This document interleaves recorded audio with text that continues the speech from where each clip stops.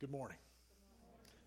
So I asked you all to read Nehemiah the last couple weeks, but I suppose that there might have been somebody who wasn't here or is not familiar with that book of the Bible, so we're going to tell this story, and then I just have a simple point to make. So the story of Nehemiah, it's in the middle of the Old Testament in the arrangement of our books, but it's the second to last book in the history of the Old Testament. It's only 450 years before Jesus. So the story of the Old Testament is the story of God bringing his people out of Abraham, Isaac, and Jacob, and they go to Egypt, and they come out with Moses through the wilderness, and they come into the promised land with Joshua, and he establishes a kingdom with Saul and David and Jonathan, and then there's rebellion and revival, and rebellion and revival, and rebellion and rebellion and rebellion and revival and rebellion. And eventually, God judges Israel, and Israel first is destroyed, and then Judah. And in 586, the Babylonian army under King Nebuchadnezzar comes from Babylon, which was the biggest city in the world at that time, and it was in what is now southern Iraq on the Euphrates River.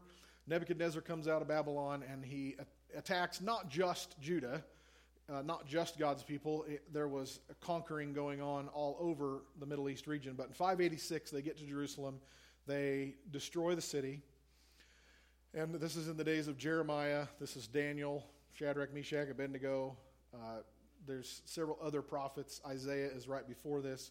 But in 586, Judah is destroyed. Jerusalem is sacked.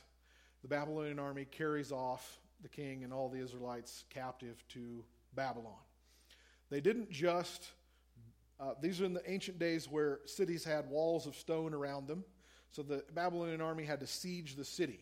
I don't know if that was an earth mound or catapults, or sometimes they would dig a tunnel underneath it to make it collapse. Or in the case of Joshua, you just blow your horn and worship the Lord, and the Lord knocks it down like dominoes. But all the ancient cities in that area of the world had walls around them, and the Babylonians so thoroughly destroyed Jerusalem that not one stone was left on another. They literally knocked the wall down all the way to the last level. And they burned the city. They destroyed the temple of God. They carried off the people. Jeremiah had prophesied that this was God. It was actually God's will. He said, if you submit, you live. If you fight back, you will die. That Nebuchadnezzar was God's man, and this invasion was God's will. The people obviously didn't like that message. Jeremiah was persecuted heartily during his life, but everything he said came to pass.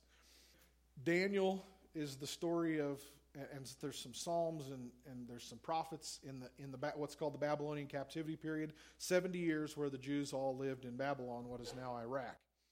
But in 538, Daniel doesn't mention this in his writing, but there were other Jewish leaders besides Daniel in his time. In 538, Cyrus, who's the Persian king that conquers Babylon later, sends some of the Jews back to Jerusalem to rebuild the temple. And Zerubbabel was the leader of that group. They rebuilt the temple between 538 and 515 BC, so we're counting backward down to Jesus. There's another return allowed by the Persians under Ezra in 458. And then Nehemiah, the story we're going to talk about today, returns in 445 years before Jesus. Nehemiah comes back to rebuild the wall around Jerusalem. The temple had been rebuilt. People were allowed to move back and live there. But it's been 140 years since Nebuchadnezzar had hauled them off, and Nehemiah comes back to rebuild Jerusalem, to rebuild the wall.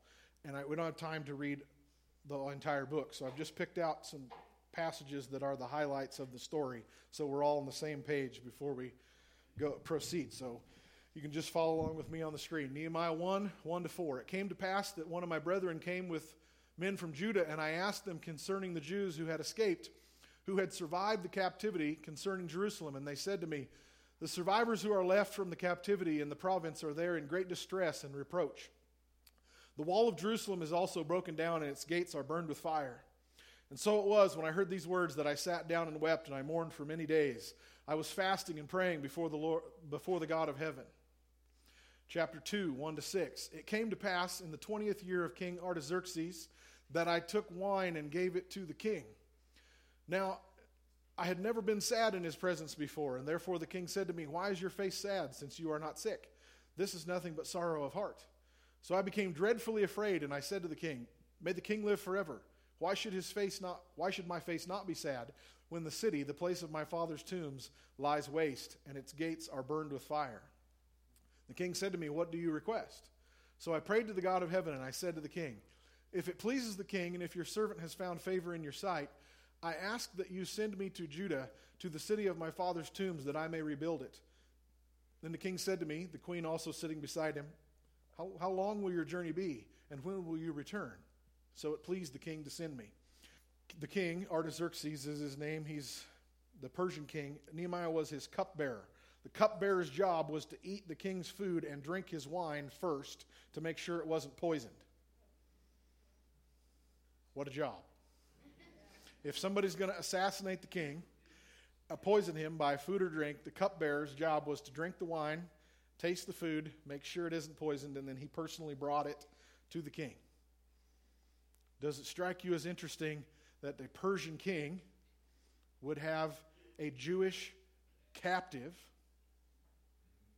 a citizen of an enemy nation that they had conquered, as his cupbearer?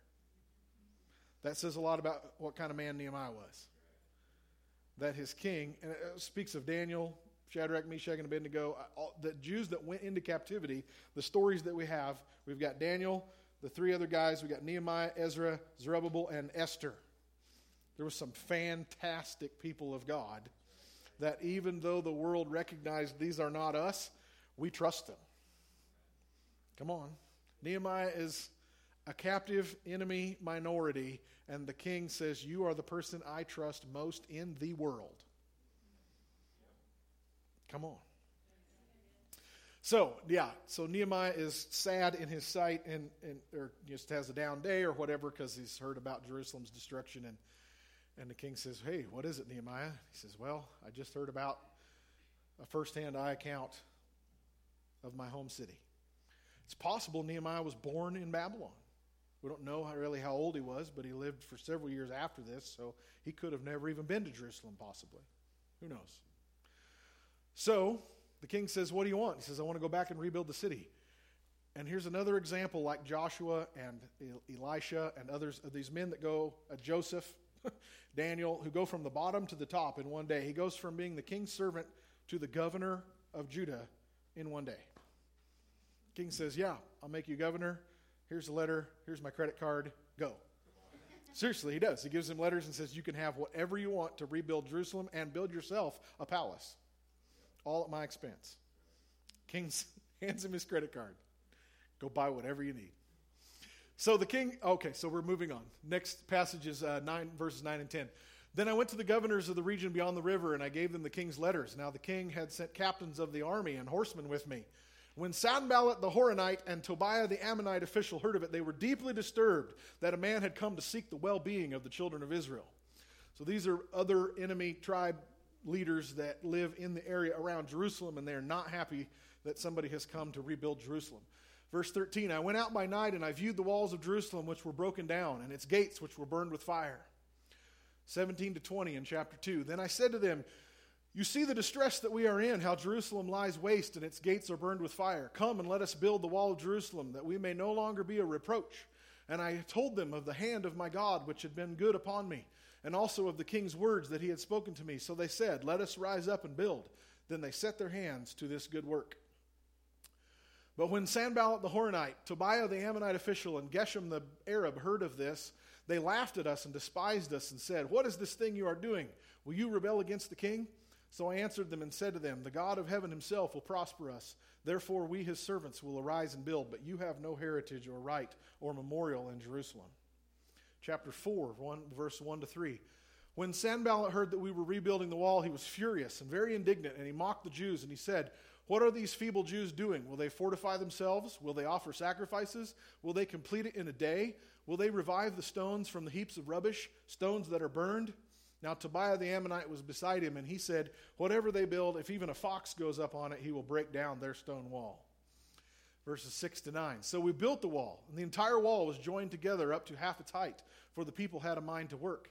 And now it happened that Sanballat and Tobiah, the Arabs, the Ammonites, the Philistines, heard that the walls of Jerusalem were being restored and that the gaps were beginning to be closed, that they became very angry, and all of them conspired together to come and attack Jerusalem and create confusion. Nevertheless, we prayed to our God and guarded the city day and night. Verses 13 to 20 in chapter 4. I positioned men behind the lower parts of the wall at the openings, and I set the people according to their families with their swords and spears and bows. And I said to the people, do not be afraid of them. Remember the Lord, great and awesome, and fight for your brothers, your sons, your daughters, your wives, and your houses. And it happened that when our enemies heard that it was known to us that God had brought their plot to nothing, that all of us returned to the wall, everyone to his own work. And so it was from that time on that half of my servants worked at construction, while the other half held the spears, shields, bows, and wore armor, and the leaders were behind all the house of Judah. Those who built on the wall and those who carried burdens loaded themselves, so that one hand they worked at construction, and with the other they held a weapon. Every one of the builders had his sword girded at his side as he built, and the one who sounded the trumpet was beside me. And I said to the people, the work is great and extensive, and we are separated far from one another on the wall. Wherever you hear the sound of the trumpet, rally to us there, and our God will fight for us. Chapter 6, verses 1 to 14. Now it happened when Sanballat, Tobiah, and Geshem and the Arab and the rest of our enemies heard that I had rebuilt the wall, and there were no breaks left in it, though at that time I had not yet hung the gates, that Sanballat and Geshem said to me, come and let us meet together in the villages in the plain of Ono. But they thought to do me harm. They were planning it to assassinate him when he got to this treaty talk. So I sent messengers to them saying, I'm doing a great work so that I cannot come down. Why should the work cease while I leave it and go down to you? But they sent this message 4 times, and I answered them in the same manner. Then Sanballat sent his servant to me as before a 5th time with an open letter in his hand. And in it was written, it is reported among the nations, and Geshem says that you and the Jews plan to rebel. Therefore, according to these rumors, you are rebuilding the wall, that you may be their king. And you have also appointed prophets to proclaim concerning you at Jerusalem, saying, there is a king in Judah. Now these matters will be reported to the king. So come, therefore, and let us consult together. So these guys are making up a story that Nehemiah wants to make himself the king of Jerusalem, and they're going to go tattle to King Artaxerxes that he's building the wall so that he can become king, and they're going to rebel against you. And that's not in Nehemiah's heart at all. He's a faithful servant of the Persian king. It's a lie, and he says, no such thing as you say is being done. You invent them in your own heart, for they are all trying to make us afraid, saying their hands will be weakened in the work, and it will be done. Now therefore, O God, strengthen my hands. Later I came to the house of Shemaiah, who was a secret informer. So this guy's a Jew. He's in Jerusalem, living with the rest of the Jews, but he's being paid by Sanballat and Tobiah to frustrate Nehemiah. We find out later it's either his son or daughter is married to Tobiah's son or daughter. I forget how it went. I went to the house of Shemaiah, who was a secret informer, and he said, let us meet together in the house of God, within the temple, and let us close the doors of the temple, for they are coming to kill you. Indeed, at night they will come to kill you. So they can't get Nehemiah to leave the city, so this guy says, you need to run into the heart of the temple and run for your life. And I said, should such a man as me flee? Who is there such as I who would go into the temple to save his life? I will not go in. Then I perceived that God had not sent him at all, but that he pronounced this prophecy against me because Tobiah and Sanballat had hired him. For this reason he was hired, that I should be afraid and act that way and sin, so that they might have cause for an evil report, that they might reproach me. My God, remember Tobiah and Sanballat according to their works, and the prophetess Noadiah and the rest of the prophets who tried to make me afraid. So here we find out there's a whole group of people trying to stop Nehemiah from his work of building the wall. At first, they try to get him to come out of the city where they can kill him. He says, no, I'm not going to leave my work. So then they pay a Jewish person in the city to get him to run into the temple where they're going to plot to kill him. And he says, it's interesting, he says, how dare a man such as I run in fear and sin? I will not go anywhere. And then it says, and then I saw that this was a plot. He didn't see it was a plot, so he blew it off. He responded with courage and boldness and leadership, and that made him see that it was a plot. Come on. He had boldness and courage in his heart, and therefore he was wise to see they were trying to trick him again. That's important. That what was in his heart was courage. And he said, "No, I will not run." And after he decided not to run, then he found out it was all a lie anyway. Verses 15 and 16, the wall was finished in 52 days. And it happened when all our enemies heard of it, that all the nations around us saw these things. They were very disheartened in their own eyes, for they perceived that this work was done by our God. Chapter 7, verses 1 to 3. When the wall was built and I had hung the doors, then the gatekeepers, the singers, and the Levites had been appointed. I gave the charge of Jerusalem to my brother Hanani, and Hananiah the leader of the citadel, for he was a faithful man and feared God more than many. That's a really important phrase. He feared God more than many. And I said to them, "Do not let the gates of Jerusalem be opened until the sun is hot. And while they stand guard, let them shut and bar the doors and appoint guards from among the inhabitants of Jerusalem, one at his watch station and another in front of his own house." All right, so that is the very condensed version of the story of Nehemiah. Now, he came to build the wall, what he came to do, who tried to stop him, and how it came to naught. Everybody got it? Yeah, okay. So we have this entire book of the Bible about God's man who wants to build a wall at the border. Sound familiar?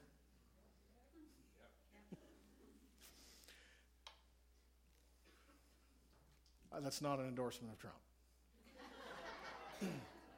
But we have the same issues today. We have a non-existent boundary, and it creates issues in Europe and here. God has this entire book where he sends his man, his leader, to build a wall of protection, to build up the border of Jerusalem. And that is godly. You heard the old saying that good fences make good neighbors. Hello? Very clearly defined property lines solve a lot of neighbor issues. Yeah? Pope Francis said just not too long ago, maybe a month or two, speaking of the immigrant crisis in Europe, he said that borders are not Christian. Well, if you believe that, you're a hypocrite for locking your door at night.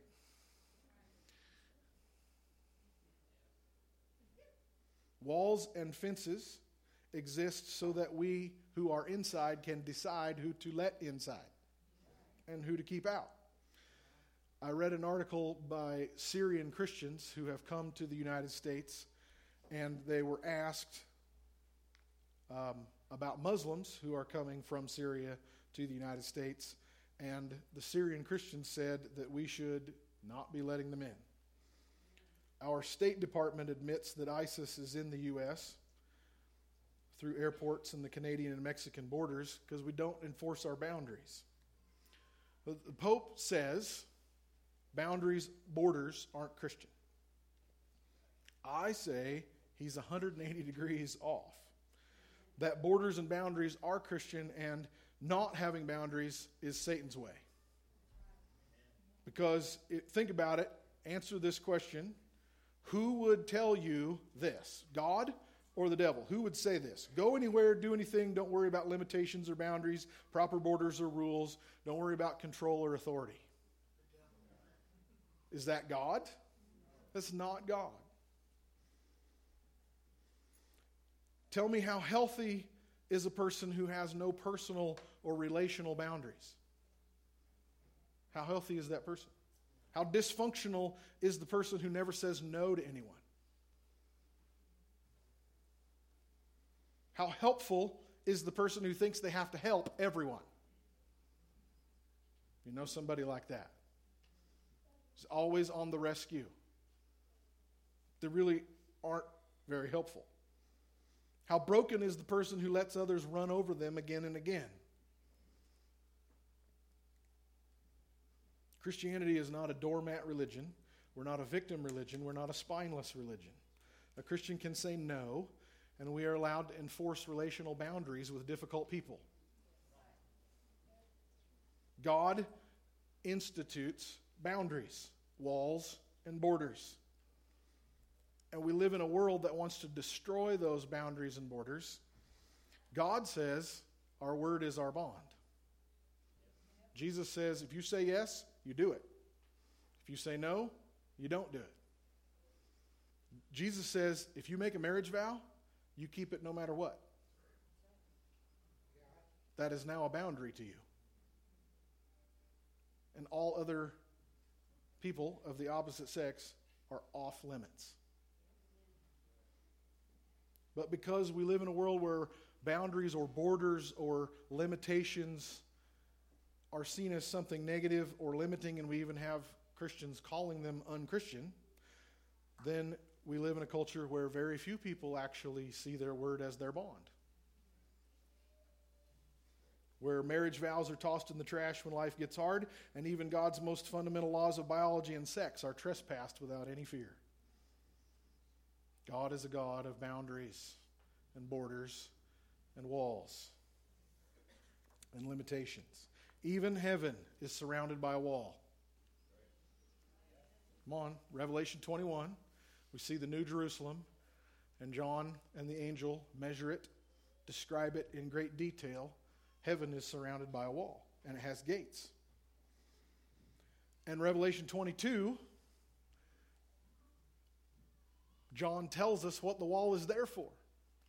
Blessed are those who do his commandments, that they may have the right to the tree of life and enter through the gates into the city. But outside are dogs and sorcerers and sexually immoral and murderers and idolaters and whoever loves and practices a lie. Back in Revelation 21, verse 27, it says, there shall by no means enter it, that means the city, the heavenly city, anything that defiles or causes an abomination or a lie, but only those who are written in the Lamb's book of life. Heaven, God has put a boundary around heaven. There is a wall. And God says, those that I say can't come in, can't come in. But there's a door. I said there's a door. And his name is Jesus. Jesus says in John, I am the door. God's wall is not to keep people out. It is so that people can know when they're in. The wall around the kingdom of heaven is the word of God, the law of God that was carved in stone. It is a wall of stone around Jerusalem on earth. There is a wall of stone. It's diamond. In Revelation 21, it's diamond wall. But there's a wall of stone around the wall of heaven, the heavenly city. But there's a door. Jesus is the word of God who was pierced. He was opened up so that we can go through. Jesus is the door, but he's the border patrol agent. We cannot just go into heaven however we want. We cannot just enter in or cross over whatever line we want. We have to go through the door. We have to go through the gate. There is one prescribed way to come into the kingdom of heaven, and that is through Jesus Christ. The rest of the border is locked down, and you cannot get in. We here on earth are becoming more and more and more confused about that. Part of the erosion of boundaries and borders from personal boundaries to national boundaries, it's Satan setting things up for the Antichrist to rule the whole one world kingdom, that there won't be any nations or boundaries or borders or loyalties anymore. But that's not my point today. I just want to show you that the whole story of Nehemiah is God rebuilding a wall around his people to keep them in and to keep others from coming in except through the gate. And the people who oppose that are bribed spies of the enemy to create confusion. That's the exact words from Nehemiah. They were there to create confusion. To create fear and confusion amongst the people of God about whether we should actually have that wall or not. Nehemiah never doubted it. It's what he came for. He said it's a shame and a reproach that we don't have a wall. Well, I'm here to tell you this morning that the church, and I'm using the church capital C, the church of the entire world, the church of Jesus Christ, in 2016, we are in absolute shambles. Structurally. There is no wall around the church. There is no border. We used to have some structure in various denominations. The denominations themselves were structured. That was used in an ungodly way for competition and saying, well, you're a Baptist, you're not a Christian, or you're a Pentecostal, you're not a Christian, or you're a Catholic, you're not a Christian. That was bad. That was bad. But there used to be some structure and some leadership, and now you can barely tell the church from the world because there is no line. Meaning there is no line between us and the world. Meaning we look just like the world in a lot of cases. Our porn use statistics are exactly like theirs. Our divorce statistics are very similar. 82% of Americans claim to be born-again Christians. We got a problem, folks, because 82% of America is not living for Jesus. There are way too many Christians in church who go out into the world and do whatever they want, and there's way too many people out there who think they're part of us. Why? Because there's no line anywhere so that we can know who's in and who's out. There has to be a border. There has to be a wall, not to keep anybody out, but so we can know who's in and who's out. So that when we invite people into Christ, there's actually something we're inviting them into that is different from the rest of the world. 82% of Americans claim to be born again. It is our fault that many people think they're living for Jesus. Because we have so watered down the gospel, go out and tell everybody God loves them. Instead of them bringing them into Christ. That is not okay. There had better be a hard and fast rock wall between us and them. So that we know that we're in, and so that there is something in to invite them into. Not to keep them away. We're the frozen chosen, we don't need anymore. No, we want you to invite you in, but there must be an in. Which demands, by definition, that there's a border. That there is a wall. They have to come through the wall, through Jesus. The heavenly city, the New Jerusalem, is the church. It's us. It's the bride prepared for her husband. And holiness means to be separated. Another word that I've never used for holiness, I've never heard another preacher use it, but it's actually more accurate than separation. The word is segregation. Holiness means we are the ones segregated out. Not segregating against someone else. That's not at all. Based on gender or race or anything like that. We are the ones God has segregated away.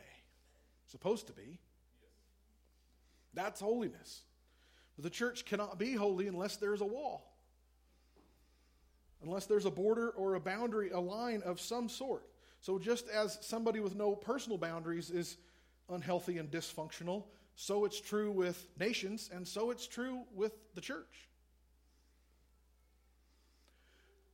And like Nehemiah, my heart breaks.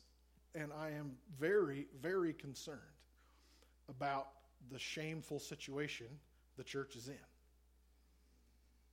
Both structurally, governmentally, apostolically, and morally.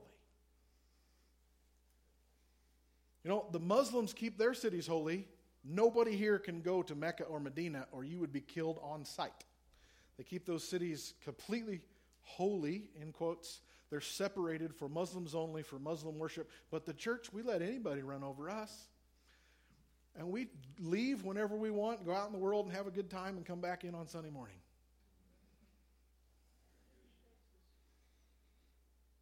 But Luke 21:24 prophesies this. Jesus is speaking. He said Jerusalem, and I'm using this in the sense of the church, Jerusalem will be trampled by Gentiles until the time of the Gentiles are fulfilled.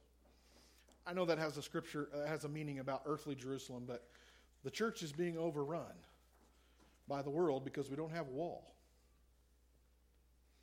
The church must have, we desperately need, a wall and gates, borders, boundaries. Because going back 2 years ago, for those of you who were here, when I put the cross right here and I talked about Jesus being the line through the universe. He is the dividing line. And you're either in Christ or you're not. It's us that have fudged that line so completely by our own actions and by not clearly defining to the people outside how to come in. Let me say it again. I'm not talking about denominational division. I'm not talking about us fortifying ourselves against the world and keeping people out. I'm saying there has to be a border, a boundary, a line so that we know what we're inviting people into. There are a lot of people in the world, maybe even some in this room, you think you're Christian, but you didn't come in through the door. Right. Well, how did I get in? Because we don't have a wall. We ought to have a wall so that people have to go to the door to get in. I'll explain what I mean by all this in just a minute, but let me tell you what it's not. Rich Mullins, I told you this before, let me tell you again. Rich Mullins, the Christian singer, said when he was in high school and he was having a hard time rebelling against God and very hard-hearted, people in his church would come up to him and say, Rich, it's okay, God loves you. And his response was, well, big deal, God loves everybody. People would tell him, Rich, hey, God loves you. It's like, well, big deal, God loves everybody. That doesn't make me special. And he's right. Because that's wrong. Don't have a heart attack on me. We have so dumbed down the gospel that we go out in the world and we tell people God loves them and nothing more. But the love of God is in Christ. The peace of God is in Christ. The salvation of God is in Christ. Healing is in Christ. 2 years ago, I went through the scriptures. There was like 30-some scriptures that day of what is in Christ. It's all in Christ. Yes. So we go traipsing across our destroyed wall where there is no boundary and line between us and the world, and we have so fudged the message that the people out here in the world and the people over here in the church hear the same thing, and there ends up being no change because why do I need to come in if I've already got it out here?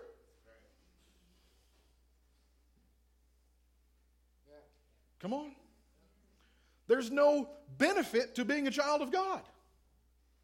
If God loves everybody the same, well, there's a huge benefit to being a child of God. He's our Father, and He's not their Father. We want Him to be their Father. We want them to come into our family and get adopted. It's not excluding, but there better be a line. There has to be an in and an out so that we can invite them into something. Otherwise, we have a whole bunch of people who say they believe in God, and yeah, Jesus and I are cool, but they've never actually come in. And if they wanted to, it would be real easy. Just step over the rubble and come on in. We've dissolved the borders of God's love, and so there isn't any in or out of the kingdom. It's just, well, God treats everybody the same. There is a benefit to being a child of God. There has to be an entrance into the kingdom. There has to be an outside so that there can be an inside. There has to be an exclusion so that there can be an inclusion. If everybody's included, then by definition, the word included cannot be used. Hello? Look it up in the dictionary. There has to be a wall so that there can be a door. Jesus is not standing out there in the open desert by himself. Here I am, the door, come to me. No, there's a wall on both sides of him that no one can get through. And the invitation is, come to me. Yes, come in. But there is no other way. But we have torn down the wall and people are getting in another way. And they will find out on Judgment Day they didn't get in. And that will be our fault. Because we didn't build the wall.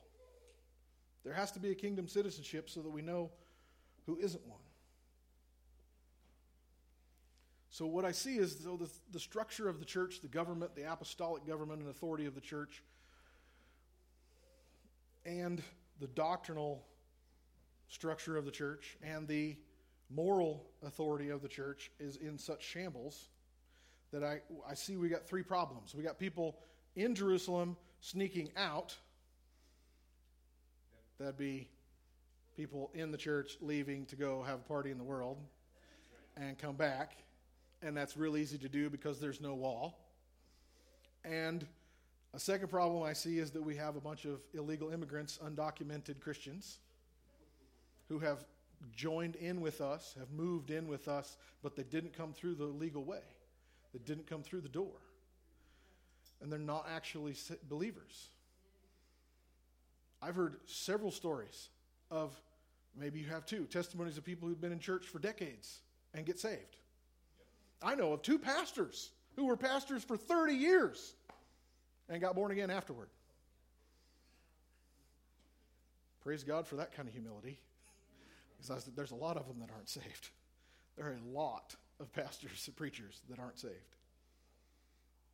A third problem I see is that we got people sneaking in who are the spies, paid to create confusion. They are what Paul and Jesus call wolves in sheep's clothing. And it's really easy for them to get in because there isn't a fence around the pasture. Jesus' sheep need a fence.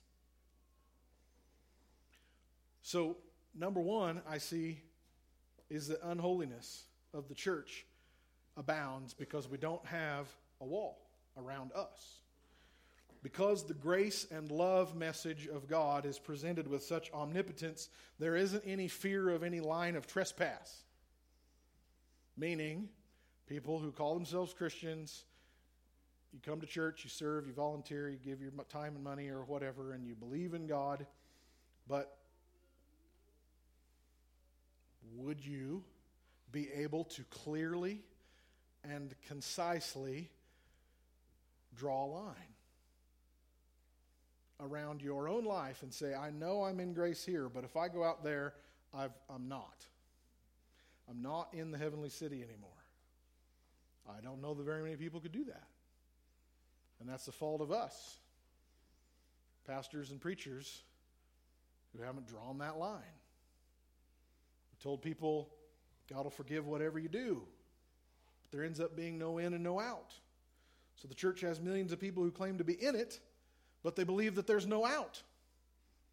Preachers preach there's no hell. Preachers that preach you'll be forgiven for anything, no matter how many times or how hard-hearted you get. But there has to be an out so there can be an in. There isn't a heaven unless there's a hell. Come on. If there is no hell, there is no heaven. It's just limbo. There has to be a comparison for something to be good. You can't be God's children unless there are those that aren't. There's no righteousness unless there's sin. We're not forgiven unless you actually admit you need it. We need a clearly defined border around us so that we know what to stay away from. Like I said, Jesus' sheep need a fence. There's got to be a wall of holiness around our city, the heavenly city, the church, capital C. A line of trespass that we understand, if I do that, I have left Jesus. And that's not a specific deed. That is a heart condition that fruits out in deeds. We've got to know, outside of this, I'm outside the grace of God. I've left safety and salvation. I've left Jerusalem. The other problem I see is that we've got a lot of people who have immigrated into the church but not become citizens of the kingdom of heaven. They're here with us thinking they're saved, but they aren't. They want to be a part of us, and they came in another way, and mostly it's genuine people, but their idea is that we're here to be good. So they come to be religious. They come for charity work, or they come to be good citizens. And they're genuine and real in that desire. But they haven't come through the door. They've moved into the church, but because we didn't have a wall, they got in a way other than Jesus. And they sit in church for years, decades, not knowing that they're missing it. I told you my dad just 2.5 years ago said in church all of his life, 63 years. He said, I always knew everybody else had something that I didn't, and now I know. It's Jesus. My dad got saved 2.5 years ago because he can draw a line. He can look at his life and in his heart and in the revelation of his mind, and he can say, before that day, I didn't have that, I didn't know it, and now I do. He crossed the line. But he was in the church from the time he was the youngest boy. And he was missing Jesus the entire time. So these people, they have religion, they're good people.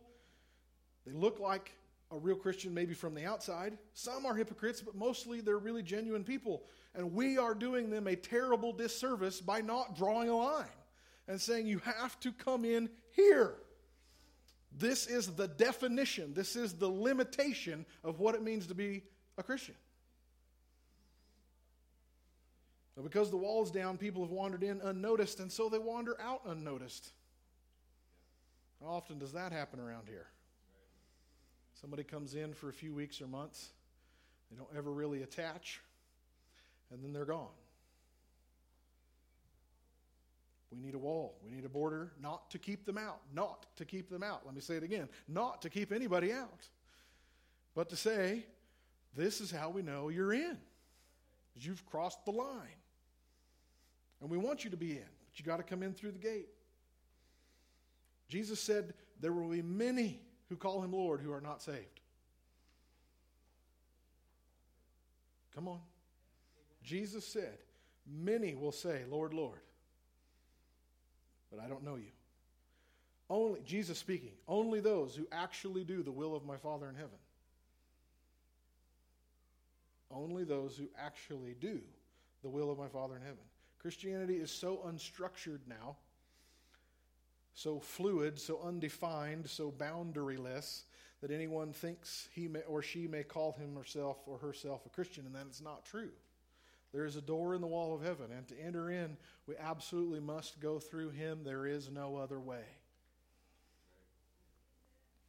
So I'm going to have to skip several pages here. So what is that wall? What am I talking about? What does that look like? I'm talking about drawing a border around us according to the Word of God and his moral and church government commands, and we do not go outside that line. And we are inviting our friends and family, our students and classmates, our neighbors and coworkers, we're inviting them to come inside that with us.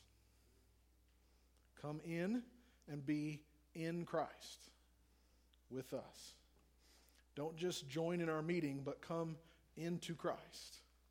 That's the wall or the border I'm talking about.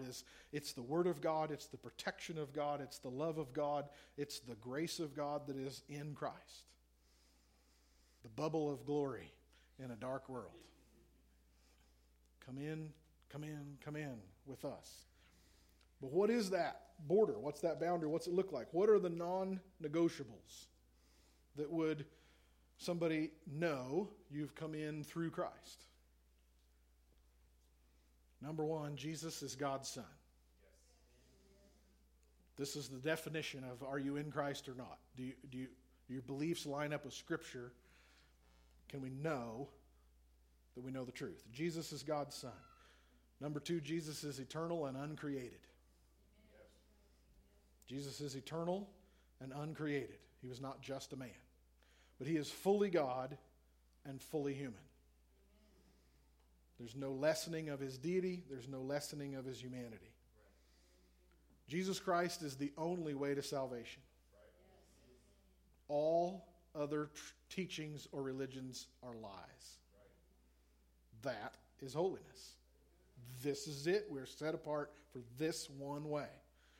Jesus Christ is the only way to salvation. The Bible has no errors. It is the inspired Word of God. And God's teachings and morality do not change over time.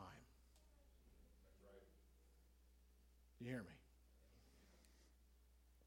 Somebody who truly is in Christ understands that the Bible is the standard. It is God's measuring rod. Jesus, the Word of God. The Bible, as we have it in book form, is no errors. It is the inspired Word of God. And what was wrong 4,000 years ago is still wrong in 2016. And what is right and God commanded 4,000 years ago, He still commands today. There's no rewriting of Scripture. We must repent of our sin to come into Christ. This is talking about how do you get through the door.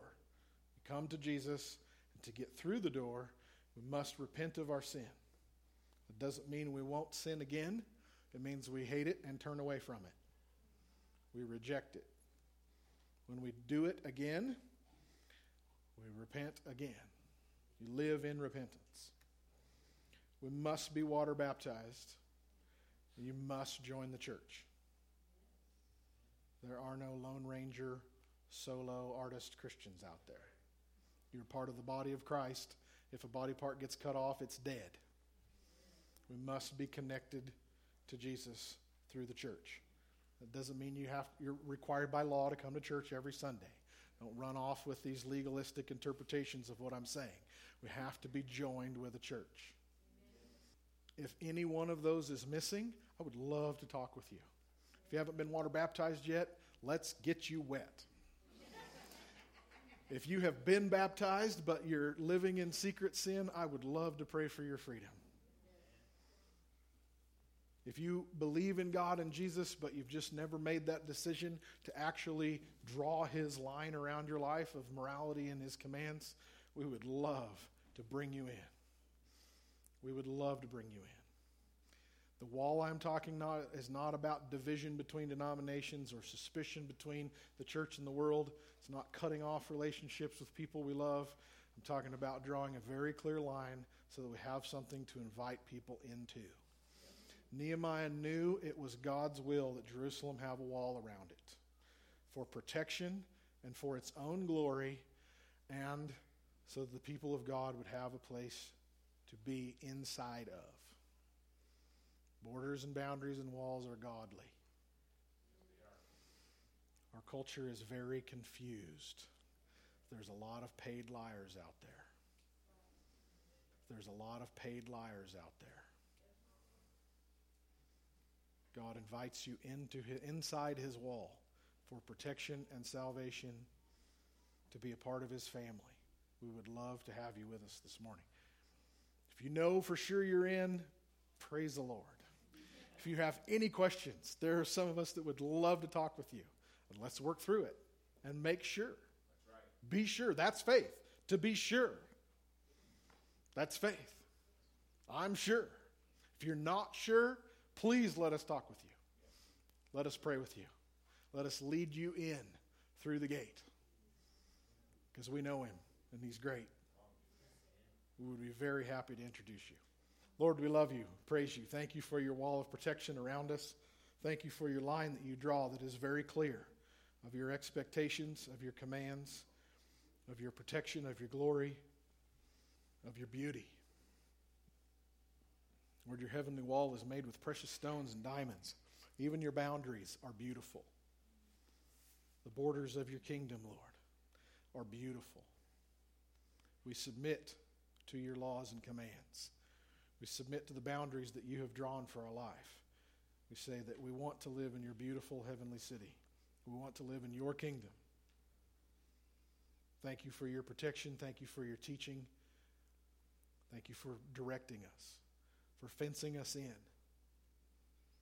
keeping out the wolves. You make us lie down in green pastures because we are very much at peace, under the rod and the staff of our shepherd, inside your fence.